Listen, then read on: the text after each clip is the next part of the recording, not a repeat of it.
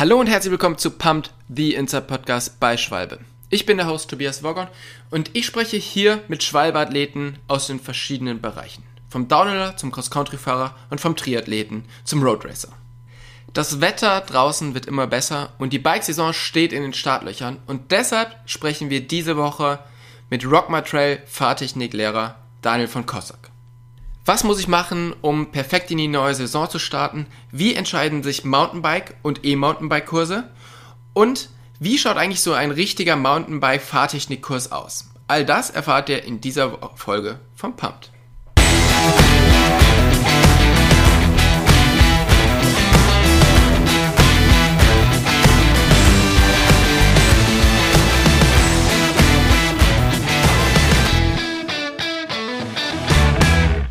Hey Daniel, vielen Dank, dass du dir heute die Zeit nimmst, mit uns den Podcast zu machen. Wo bist du denn gerade?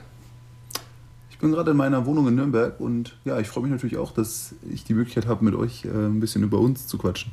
Ja, mit Rock My Trail betreibst du ja so einen der erfolgreichsten Mountainbike- oder eine der erfolgreichsten Mountainbike-Schulen in Deutschland. Wie bist du denn dazu gekommen, zu sagen, ich mache jetzt so eine Schule auf? Boah, das ist tatsächlich schon, also es hat relativ früh angefangen. Ich habe selber mal erfahren dürfen, was so ein Fahrtechnikkurs bringt. Also ich war früher so der größte Schisshase, was irgendwelche Sprünge angeht und habe mich nichts getraut und war tatsächlich mal in Winterberg in einem Kurs. Ja. Und danach gingen viele Sachen viel leichter und dann habe ich gemerkt, hey, das ist eigentlich, also hat mir halt mega Bock gemacht. Ich selber konnte merken, was das bringt. Und dann so schon in der Schule habe ich irgendwie gedacht, ey, da habe ich irgendwie Bock drauf, auch anderen Leuten das so ein bisschen zu vermitteln. So hat das angefangen, das habe ich dann eigentlich nebenbei immer so ein bisschen gemacht, nebenbei im Studium und nach dem Studium ein Praktikum gemacht bei einer großen Firma und auch die Firma cool, aber ich habe dann irgendwie gemerkt, ich muss eigentlich meinen eigenen Kram so ein bisschen voranbringen und mich mehr auf Rock My Trail konzentrieren. Und Radfahren ist ja auch eine schöne Sache. Genau, Radfahren ist ja auch ein Beruf, ne? Das weißt du ja. Wir kennen es ja schon ganz lange und sind damals Rennen gegeneinander gefahren, haben auch Rennen zusammen organisiert und alles. Und du warst halt immer super schnell. Und irgendwann kam ja die Entscheidung, dass du gesagt hast, okay, ich konzentriere mich jetzt nicht weiter aufs Rennen fahren oder aufs, ich sag mal, Profi-Mountainbiker sein, sondern ich mache so eine Mountainbike-Schule auf. Also ist dir diese Entscheidung schwer gefallen und was gab eben diesen Impuls zu dieser Entscheidung? Also war ja lange Zeit parallel. Man muss auch dazu sagen, dass natürlich ich glaube, man hätte schon früher mit Rock My Trail auch mehr durchstarten können, wenn man das früher stärker ins Auge gefasst hätte.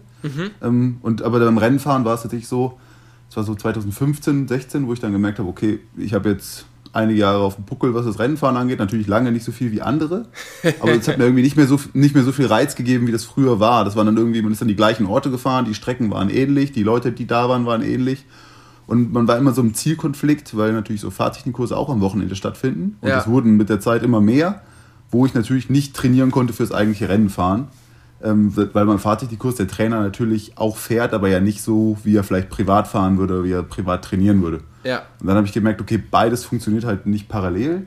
Das war aber auch nicht eine Entscheidung, die mir unbedingt schwer gefallen ist, sondern ich hatte einfach das Gefühl, jetzt ist Zeit, so das nächste Kapitel aufzuschlagen. Und beim Rennfahren, also wie du aber auch weißt, war ich immer sehr ehrgeizig. Und dann irgendwann habe ich gemerkt, dass der Ehrgeiz dann, das wird weniger. Und das war cool. Also ich erinnere mich super gerne an die Zeit vom Rennfahren. Aber fand es total angenehm, dann zu sagen, jetzt habe ich, keine Ahnung, so und so viele Jahre Rennen gefahren und wenn irgendwo so ein lokales Buschrennen ist, dann bin ich wieder dabei. Aber jetzt ist Fahrtechnik dran. Ja, ich bin zu alt für diesen Scheiß. Hört sich komisch an, aber nicht so war es, aber so ähnlich. Aber jetzt ist es ja so, dass es kann ja nicht jeder einfach Fahrtechniklehrer werden. Da muss man ja so einige Sachen mitbringen und das, was man wahrscheinlich am wenigsten mitbringen muss, ist, dass man ein Top-Racer gewesen ist. Aber wann hast du denn gemerkt, dass du einfach viel von dem mitbringst, was du als Fahrtechniklehrer brauchst? Also ich glaube, das ist so ein Prozess. Also ich glaube, das können schon viele Leute lernen und es gibt in meinen Wegen auch nicht so den einen Weg nach Rom. Also da gibt es viele Ansätze, wie man den Zugang findet zu Leuten und auch das Erklären und das der Schüler wahrnimmt. Ich glaube, das kennt jeder aus der Schule. Es gab die einen Lehrer, mit denen hat man war man auf einer Wellenlänge und hat richtig gut was von denen lernen können. Und es gab andere, die haben einem auch was beigebracht, aber man hat gesagt, hoffentlich ist die Stunde gleich um. Ich hoffe, dass es bei uns nicht so ist, dass jemand denkt, hoffentlich ist der Kurs gleich um. Aber ich sag mal, ja, man merkt, glaube ich, über die Zeit, wenn man viele Kurse macht, das ist ja Übung macht den Meister, man merkt, was kommt gut an, was funktioniert gut, wo kriegen die Leute die richtigen Impulse und lernen das. Und welche Vorübungen oder welche Erklärungen, wo man merkt, okay, man guckt in fragende Augen. Und so kriegt man das mit der Zeit mit. Und das Schöne ist, dadurch, dass du relativ viele unterschiedliche Leute immer wieder da hast, lernst du auch, dich schnell auf neue Leute einzustellen und die mitzunehmen oder mitzureißen bei dem, was du denen erklären willst und diese Leidenschaft mit rüberzubringen. Ja, aber was würdest du denn sagen, was sind so die Sachen, die ein guter Fahrtechniktrainer mitbringen muss? Also charakterisch und fahrtechnisch. Fangen wir fahrtechnisch an. Fahrtechnisch würde ich sagen, muss es auf jeden Fall sauber sein. Das heißt, ich glaube, jeder kennt so den typischen Brechstangentypen, der schnell fährt, aber nicht fahrtechnisch sauber. Das ist der falsche für einen Fahrtechnikjob. Hinter dem man herfährt und denkt so, oh Gott, oh nein, oh, die nächste Kurve überlebt er nicht. So. Genau, der aber vielleicht trotzdem das Rennen gewonnen hat. Ja, genau. Das heißt, also ich sag mal, ich vergleiche es oft mit dem Skilehrer. Also diese typischen Skilehrer-Typen, das sind vielleicht auch nicht die das Rennen gewonnen haben früher, aber die konnten halt einfach sehr, sehr sauber fahren. Da macht es Spaß zuzugucken, weil man einfach sieht, das ist super sauber. Man erkennt, okay, man kann auch visuell als Schüler jetzt beispielsweise wahrnehmen, okay, scheinbar muss ich den Arm da so rausmachen und da das Knie und der nicht mehr macht als das Nötigste, um den Schülern genau das zu zeigen. Also fahrtechnisch einfach sauber und charakterlich ist es, glaube ich, so eine Mischung aus natürlich sehr, sehr offen, dann so ein bisschen Entertainer-technisch, aber auch zu wissen, ich weiß gar nicht, wie man es ausdrücken soll, aber dass man relativ schnell sein Gegenüber einschätzen kann. Mhm. Also zum einen, was erwartet der von mir? Welche Art kommt jetzt hier gut an? Gerade wenn man in einem Gruppenkurs hat man natürlich immer so eine Mitte, die man treffen muss. Aber wenn man jetzt einen Privatkurs hat, gibt es welche, die brauchen sehr, sehr viele Erklärungen, können damit viel anfangen. Es gibt welche, die brauchen wenig Erklärung, können damit mehr anfangen. Dann gibt es welche, die finden so eine Entertainer-Nummer total cool. Ich erinnere mich noch, als ich von Köln nach Franken gezogen bin, war es halt so, dass ich tatsächlich meinen Stil ändern musste, weil dieses total offene hier unten eingangs nicht so gut ankam, weil die Leute immer dachten, was ist das für Clown, der da rumtanzt. Jetzt mittlerweile habe ich hier, glaube ich, auch eine gute Nummer gefunden, dass die Leute nach 2 Stunden auftauen und total happy sind und mega Gas geben wollen und alles cool ist. Aber das ist halt nicht so selbstverständlich wie in Köln, wo ab Minute 1 Alarv ist und alle total abgedreht sind. Ja. Okay. Wann sollte ich denn eigentlich zu so einer Fahrtechnikschule gehen und so einen Kurs machen? Also ist das nur für Anfänger? Weil, ich sag mal so, normalerweise, man ist ja schon mal Rad gefahren und wir wissen die meisten Leute sagen, ach, ich fahre schon so lange Fahrrad, ich brauche den ganzen Krempel nicht. Genau, genau bei der Frage sage ich immer, Mountainbiken ist nicht Radfahren. Also das ist ja schon ein bisschen was anderes als Fahrradfahren, weil Fahrradfahren können tatsächlich viele Leute. Wann soll ich das machen? Immer dann, wenn ich das Gefühl habe, ich komme alleine nicht weiter oder ich will, wir sagen immer, mehr Spaß beim Biken. Mehr Spaß beim Biken habe ich in meinen Augen, wenn ich entweder sicherer unterwegs bin als vorher oder wenn ich eine neue Herausforderung gemeistert habe, wenn ich jetzt einen Bunnyhop kann, wenn ich jetzt springen kann, wenn ich jetzt Abfahrten lerne, wenn ich im Bikepark irgendwie neue Sachen machen möchte. Heißt, wann soll ich den machen? Immer dann, wenn ich alleine vielleicht nicht weiterkomme oder wenn ich einen Impuls brauche, um was Neues zu lernen. Und ich glaube, das ist ja so ein bisschen im Wesen des Menschen, dass man auch immer sagt, ich möchte mich da weiterbilden, ich möchte was Neues erfahren, ich möchte was Neues lernen. Gerade beim Radfahren habe ich immer das Gefühl, egal ob es jetzt ums Schrauben am Fahrrad geht oder ums Fahren, es gibt immer den einen Trail oder die eine Baustelle, die man noch nicht reparieren kann. Und gerade da ist so ein Fahrtechnikkurs halt einfach in meinen Augen ein super Mittel, um weiterzukommen. Und wenn man merkt, hey, ich kann die Kurven jetzt flüssiger fahren, das hilft mir ja für alle Kurven, die ich auf Trails fahren werde und sorgt dafür am Ende, dass ich ein breiteres Grinsen am Ende vom Trail habe. Ja. Ich hatte jetzt Anfang der Woche so ein Erlebnis, da habe ich so ein Fitnesstraining mit Fred Abu gemacht, dem Trainer von Wally Höll. Mhm. Und bei diesem Training, da ging es halt viel so um Stabi-Übungen und alles mögliche, aber wir sind auch mal kurz raus aufs Rad gegangen und er hat mir so eine Übung gezeigt und ich habe gedacht, Kollege, ich mache das jetzt hier seit 15 Jahren, ich bin Weltcup gefahren, du brauchst mir jetzt hier sicherlich nicht zeigen, wie ich fahrtechnisch irgendwas umsetzen muss.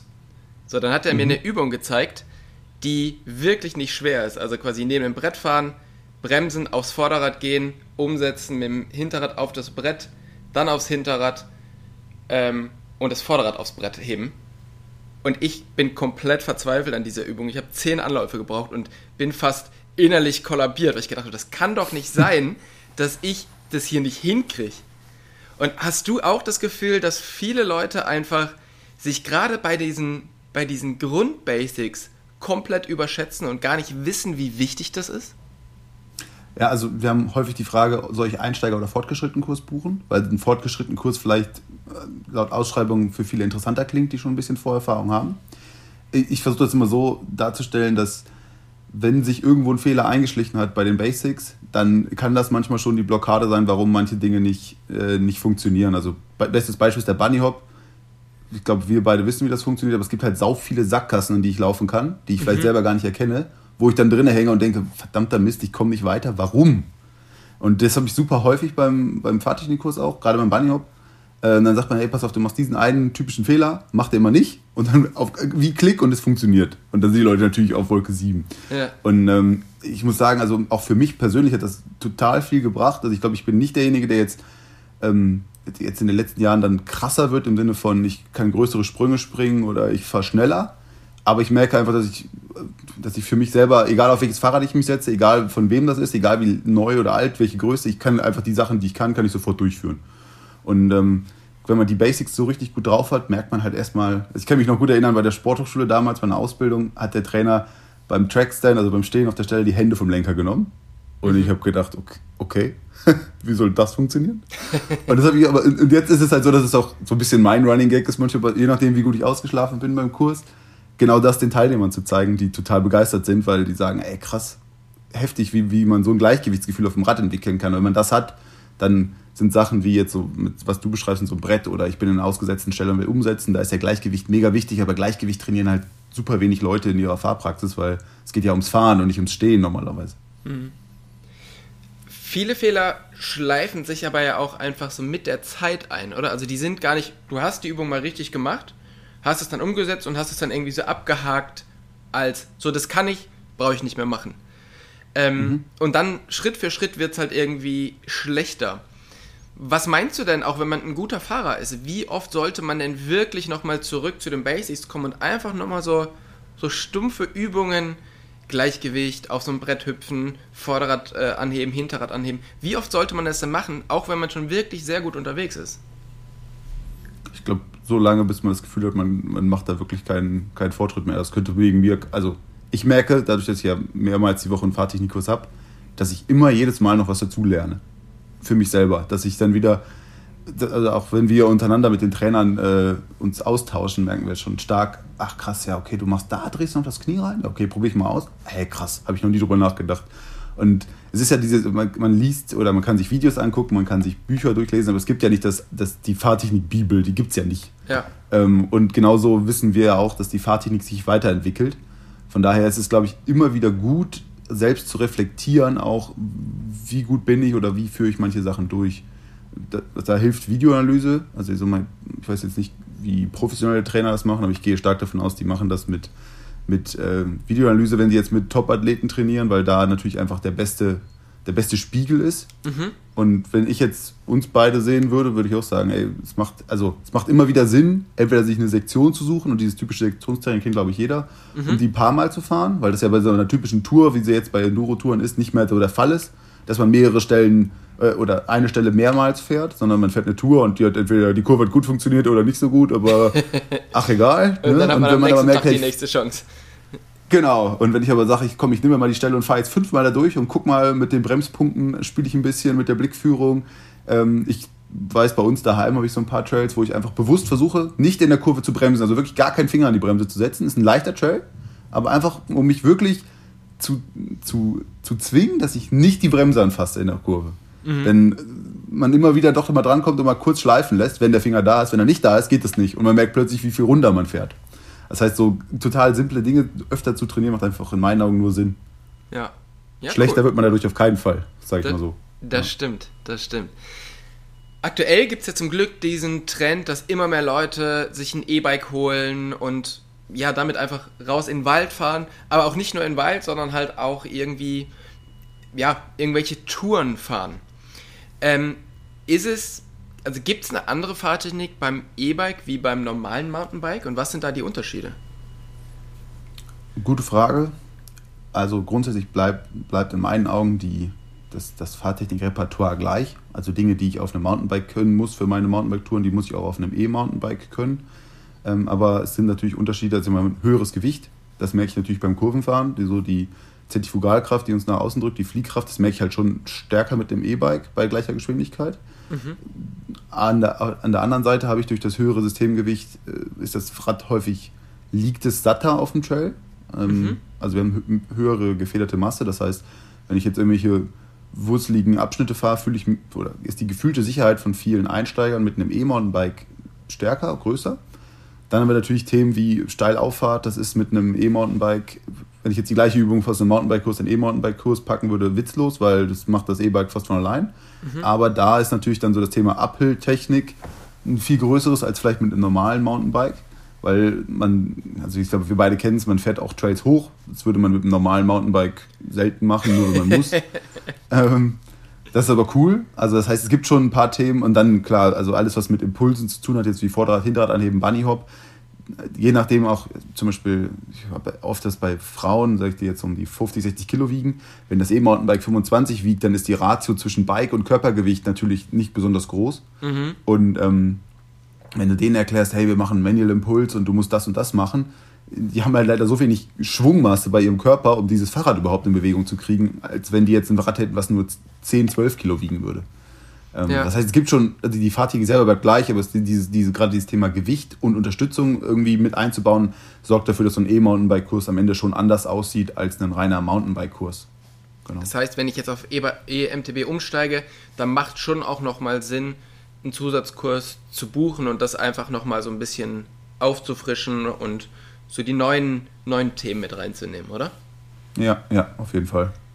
So, jetzt ist es ja so, dass gerade durch Bike-Leasing kommen halt einfach ganz, ganz viele Leute zum, ich sag jetzt, Radfahren, die das ohne dieses Programm vielleicht nicht machen würden, weil es kostet nicht mehr so viel, man kann sich einfach ein Touren-E-Bike kaufen und ich fahre jetzt mal den Main-Radweg entlang.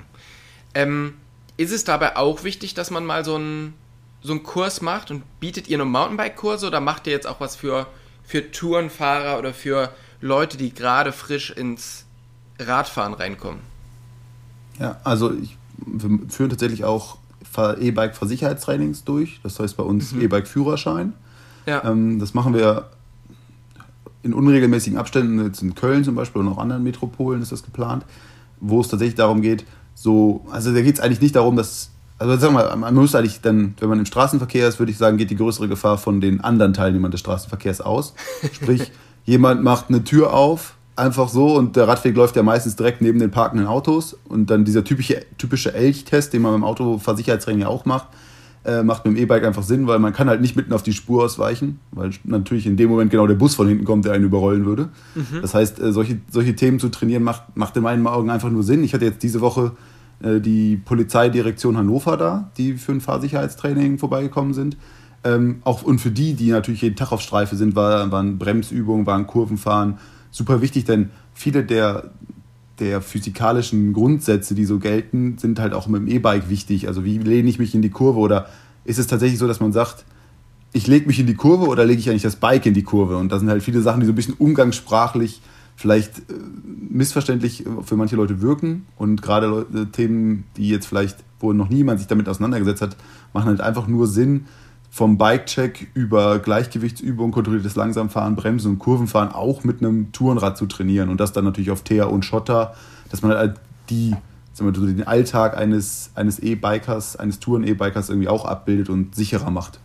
Ja, vor allem, wenn ich ein E-Bike habe, dann habe ich da vielleicht sogar noch Taschen dran, weil ich wirklich so eine Mehrtagestour von Pension zu Pension fahre, dann schiebt da natürlich auch viel, viel mehr Gewicht, ne? Und dann habe ich immer das Gefühl, viele steigen natürlich jetzt um von einem Rad, was sie jetzt schon, weiß nicht, vielleicht 10 Jahre haben. Und da haben die aber noch ganz normale Felgenbremsen dran. Und heutzutage gibt es ja eigentlich fast keine E-Bikes mehr ohne Scheibenbremsen. Ist das auch so ein Ding, wo man wirklich noch ran muss und da einfach nochmal lernen, so Basics wie Bremsen? total. Also ich glaube, das normale Bremsen, Anhalten, das wird jeder, der jetzt so ein Touren-E-Bike hat und hier zuhört, bestätigen, ach, das kann ich. Das ist auch richtig. Was ich sehe, sind 2 Faktoren. Zum einen, Vorderbremse ist für viele der Feind. Also ich sehe ganz häufig bei solchen Trainings, dass die dann gar nicht benutzt wird und nur hinten. Gibt so Statistiken, dass zum Beispiel der Bremsweg aus 25 km/h mit dem E-Bike im Durchschnitt 18 Meter sind. Und wenn man sich jetzt überlegt, wie weit sind 18 Meter, dann ist das schon ganz schön lang. Man kann den natürlich verkürzen, wenn man jetzt sagt, ich sehe die Vorderbremse eher als Freund. Und dann die auch gezielt einzusetzen. Und jetzt ist die Frage natürlich, möchte man immer so ein bisschen darauf hinaus oder hört das, ja, da sind ja jetzt bissigere Bremsen dran. Die meisten Leute, die packen halt nicht so unvermittelt einfach in die Bremse. Das machen die nur in dem Moment, wenn die sich in eine Gefahrensituation begeben. Also zum Beispiel, keine Ahnung, es wird in die Vorfahrt genommen. Und da ist natürlich dann schon eine Gefahr da. Ich sag mal, mittlerweile gibt es ja ABS-Systeme auch an so Touren-E-Bikes. Das wird wahrscheinlich dauern, bis sich das mal in der Breite durchgesetzt hat. Ja. Ich sehe, dieses unvermittelte Reinfassen hat halt mehrere Faktoren. Also wenn ich mit 3 Fingern auf einmal bremse, kann ich den Schleifpunkt der Bremse natürlich schlecht kontrollieren. Dazu stemme ich mich vielleicht nicht ausreichend rein in den Lenker und rutsche nach vorne im Gewicht. Und dann schaffe ich natürlich auch mit so einem E-Bike, auch selbst wenn hinten noch 15 Kilo Gepäck drauf sind, auf jeden Fall einen Überschlag. Aber da kommen so mehrere Sachen zusammen. Also die Bremse zum einen, die stärker ist als eine alte Felgenbremse, die sie vielleicht hatten, aber auch das, wie verlagere ich mein Körpergewicht und wie dosiert, wie gefühlvoll bremse ich. Ja. Als ich früher angefangen habe, da gab es eigentlich 2 große Mountainbike-Schulen, dann kamt ihr dazu und Trail Experience kam dazu, die auch größer sind.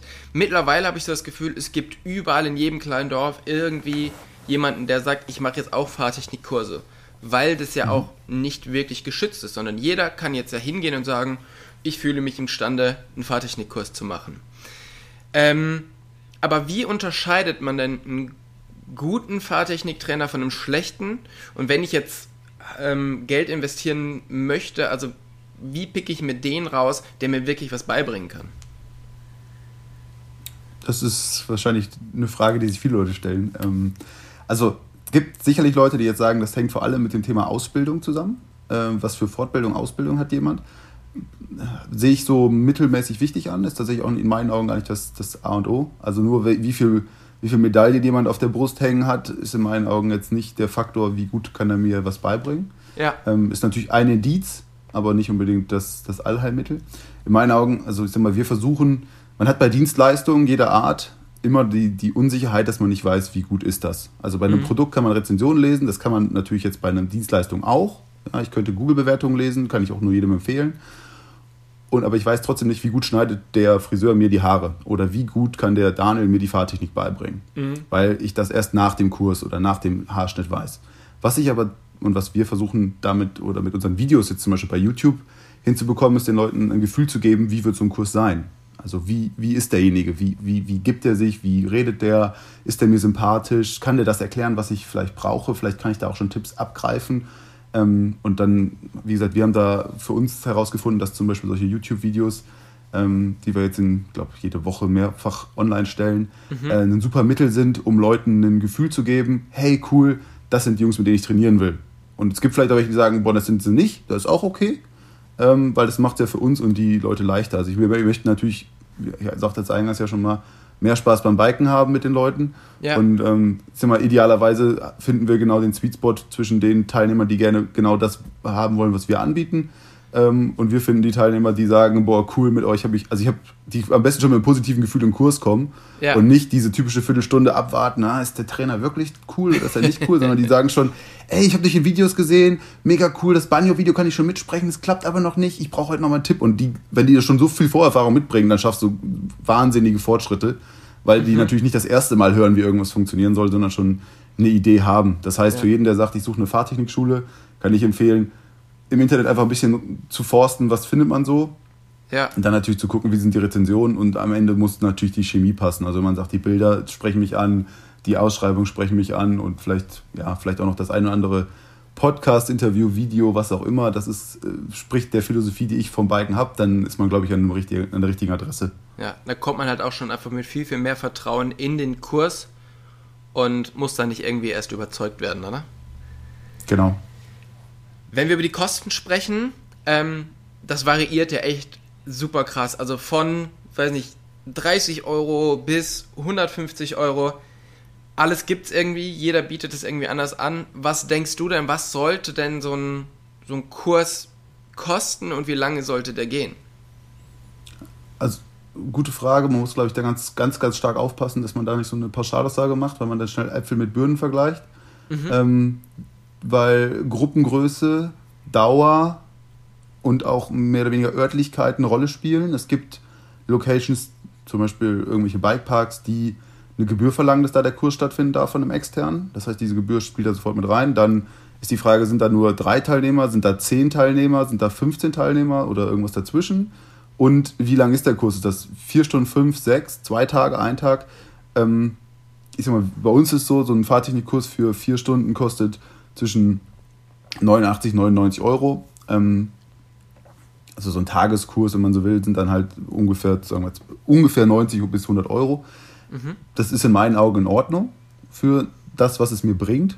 Denn das ist, glaube ich, die Frage, die sich jeder beantwortet, der so einen Fahrtechnikkurs macht. Wir alle investieren Tausende von Euros in Equipment und Ausrüstung und Fahrrad, aber zu selten in meinen Augen Geld in so einen Fahrtechnikkurs, der mir ja nachhaltig, egal wie lange ich noch Rad fahre, mega viel bringt. Und was sollte ein guter Kurs kosten? Ich sag mal, der sollte die Leistung wert sein.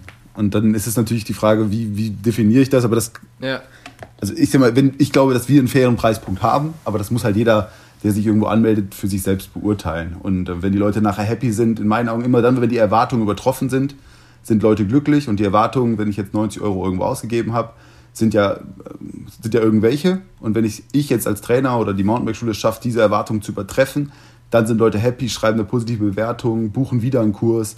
Und was ich jetzt so wahrnehme, haben wir da einige davon, die genau das machen. Von daher scheint das, was wir jetzt anbieten, die meisten Leute doch anzusprechen. Ja, also irgendwas so 80 Euro aufwärts sollte man schon einplanen für einen vernünftigen Ganztageskurs, oder? Und du hast ja schon Gruppengrößen angesprochen. Da ist es ja auch irgendwie wichtig, dass man da nicht 20 Leute im Kurs hat, sondern eher weniger. Wie viele Leute habt ihr so im Kurs? Maximum 7, aber natürlich ist nicht jeder Kurs voll. Genau, aber also Maximum 7 und ich glaube, das funktioniert auch ganz gut. Mehr sollten es in meinen Augen nicht sein. Also wir haben auch schon natürlich öfter darüber nachgedacht, macht man aus 7, 8. Aber ich würde bei 7 einfach bleiben, weil es zum Arbeiten für den Trainer angenehm ist, für die Kursteilnehmer so, dass man ausreichend Pausen dazwischen hat und nicht nonstop durchballert, ja, was ja auch wichtig ist, damit man Sachen ein bisschen verarbeiten kann. Ja. Aber auch nicht ewig wartet, bis man wieder dran ist und der Trainer hat noch Zeit, ein individuelles Feedback zu geben und genau.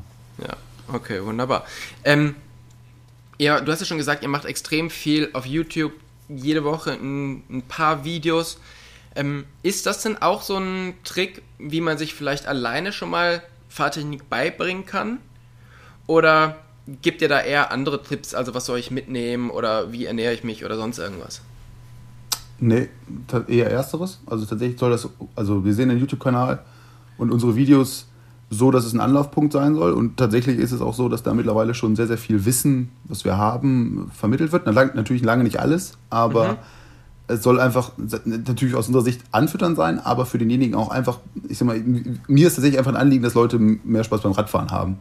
Und natürlich, idealerweise kommen die in den Kurs, aber ich möchte denen gerne auch die Tipps mitgeben, wenn sie nicht die Möglichkeit haben, einen Kurs zu machen, sei es finanziell oder sei es terminlich oder sei es örtlich, dass sie die richtigen Tipps und Tricks haben, denn es schwirrt in meinen Augen auch viel Unwissenheit rum und ich habe das ganz oft in Einsteigerkursen, die sagen, ja, die 3 Kumpels, mit denen ich fahre, die haben gesagt, wenn es bergunter geht, dann gehst du so weit hinter den Sattel wie möglich. Und da merkt man halt, dass vieles von alte Schule, Fahrtechnik halt auch irgendwo den Leuten eingebrannt ist. Und das vielleicht eigentlich gar nicht mehr so modern ist oder so, wie man es heute eigentlich macht. Und wenn man den Leuten, dann bin ich immer ganz froh, dass sie früh da sind, man die so ein bisschen umerziehen kann auf die moderne Fahrtechnik. Und deswegen, also ich kann nur jedem empfehlen, der einen Computer hat oder ein Handy mit Internetzugang, sich ruhig da ein paar YouTube-Videos anzugucken, denn man kann da eine Menge mitnehmen und ich glaube, man kann da auch schon eine Menge lernen und wenn man irgendwo nicht weiterkommt, ja, dann stehen wir natürlich auch nochmal als Person physisch zur Verfügung, um Tipps zu geben im Kurs. Wenn man jetzt Bock hat, da sich die Videos anzuschauen, wo findet man die? Wenn man einfach bei YouTube Rock My Trail eingibt, dann kriegt man tatsächlich jede Menge Fahrtechnik-Tipps, aber auch natürlich Ausrüstung, Helm einstellen, Unterhaltung, alles, was man so braucht als Biker, wenn man nicht auf dem Fahrrad sitzt. Ja. Den Link packen wir natürlich auch noch mal in die Shownotes, dann könnt ihr euch da informieren. Wenn man sich aber jetzt dann doch entscheidet, man möchte gerne einen Kurs bei euch machen. Ihr seid ja in den letzten Jahren recht stark gewachsen und deckt vor allen Dingen auch einen sehr großen Bereich ab. Wo kann ich denn überall Kurse von euch machen? Oder wo habt ihr eure Station? Ja, also bundeslandtechnisch ist es Hamburg, Niedersachsen, Nordrhein-Westfalen, Hessen, Rheinland-Pfalz, Baden-Württemberg, Bayern, Sachsen und Berlin. Also fast überall. Sind so ein paar graue Flecken auf der Karte, die sich hoffentlich irgendwann noch schließen werden. Sind in jeder größeren Metropole von diesen Bundesländern sind wir eigentlich. Und dann gibt es natürlich auch noch kleinere Bikespots, wo irgendwelche coolen Trails sind, wo wir gesagt haben, da gibt es gute Möglichkeiten zum Trainieren. Ich glaube, wenn ich die alle aufzähle, was man überall machen kann, dann sitzen wir noch ein bisschen länger hier. Das heißt, wenn man da Interesse hat, einfach mal auf der Webseite reinklickt, da kommen auch immer jedes halbe Jahr Orte dazu. Wenn wir merken, wir haben einen guten Trainer, wir haben den ausgebildet und können den einsetzen an einem neuen Standort, dann kommt da häufig was dazu.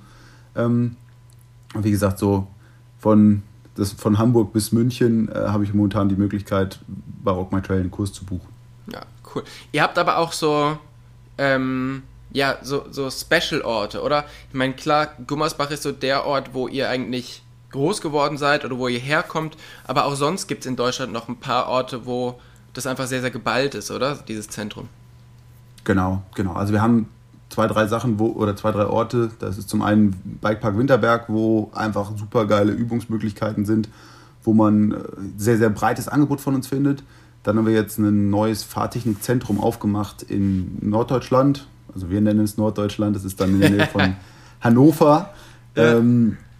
In Bad Salzdetfurt, da gibt es den Bike- und Outdoor-Park. Super, also absolut großartiges Trainingsgelände. Ich glaube, ich kenne wenig Orte in Deutschland, die sich besser eignen als der Bike- und Outdoor-Park da vor Ort.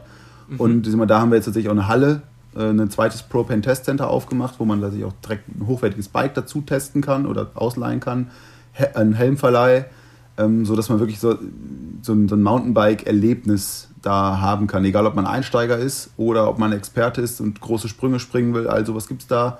Ist das in meinen Augen einfach der ideale Ort, um sich weiterzubilden, Fahrtechnik zu lernen. Das ist für alle, die da auch mal ohne Fahrtechnikkurs hinwollen, kostenlos. Es ist ein super geiler Ort und wir haben große Hoffnung, dass dieser Standort da ein super Anlaufpunkt ist für alle Leute da, im Umkreis von 2 Stunden mal hinzufahren, zu sagen, ey, ich will Mountainbiken ausprobieren oder ich will besser werden mit dem, was ich jetzt schon kann, und dann ist das in meinen Augen einfach eine super Möglichkeit.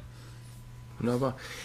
Jetzt wollen wir natürlich die Leute hier nicht entlassen, ohne denen vielleicht auch noch ein paar Tipps mitgegeben zu haben. Was sind denn so die 3 Top-Tipps, die du Bike-Neulingen mitgeben würdest? Riding Buddies. Also ich glaube, wir beide wissen, Fahrradfahren macht in der Gruppe mehr Spaß oder so wie es Corona-technisch erlaubt ist, momentan mit mehr Personen mehr Spaß als alleine.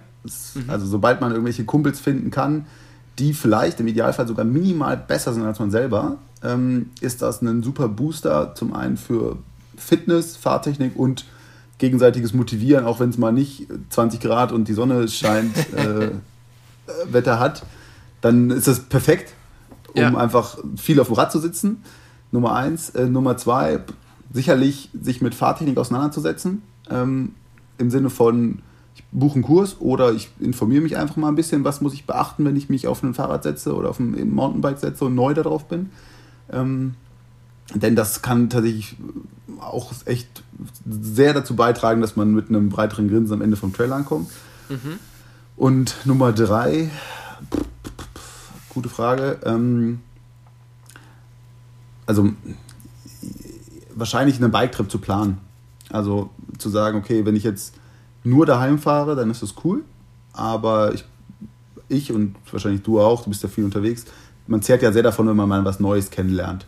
Also wenn man sagt, ich buche mir einen Trip nach Sölden oder ich trainiere auf ein Ziel hin, Alpencross, Mehrtagestour, Bikepacking, was auch immer, dann ist das in meinen Augen super geil, wenn man hat so die Erlebnisse, die man beim Mountainbiken neben dem Radfahren selber noch erlebt, also in Italien in die kleinste Pasta-Bar reinzustolpern, komplett ausgehungert und zu sagen, gib mir, was du hast, sind ja meistens die besten Restaurants, die man entdecken kann, weil da schmecken die Nudeln 4-mal so gut wie in jedem anderen Restaurant.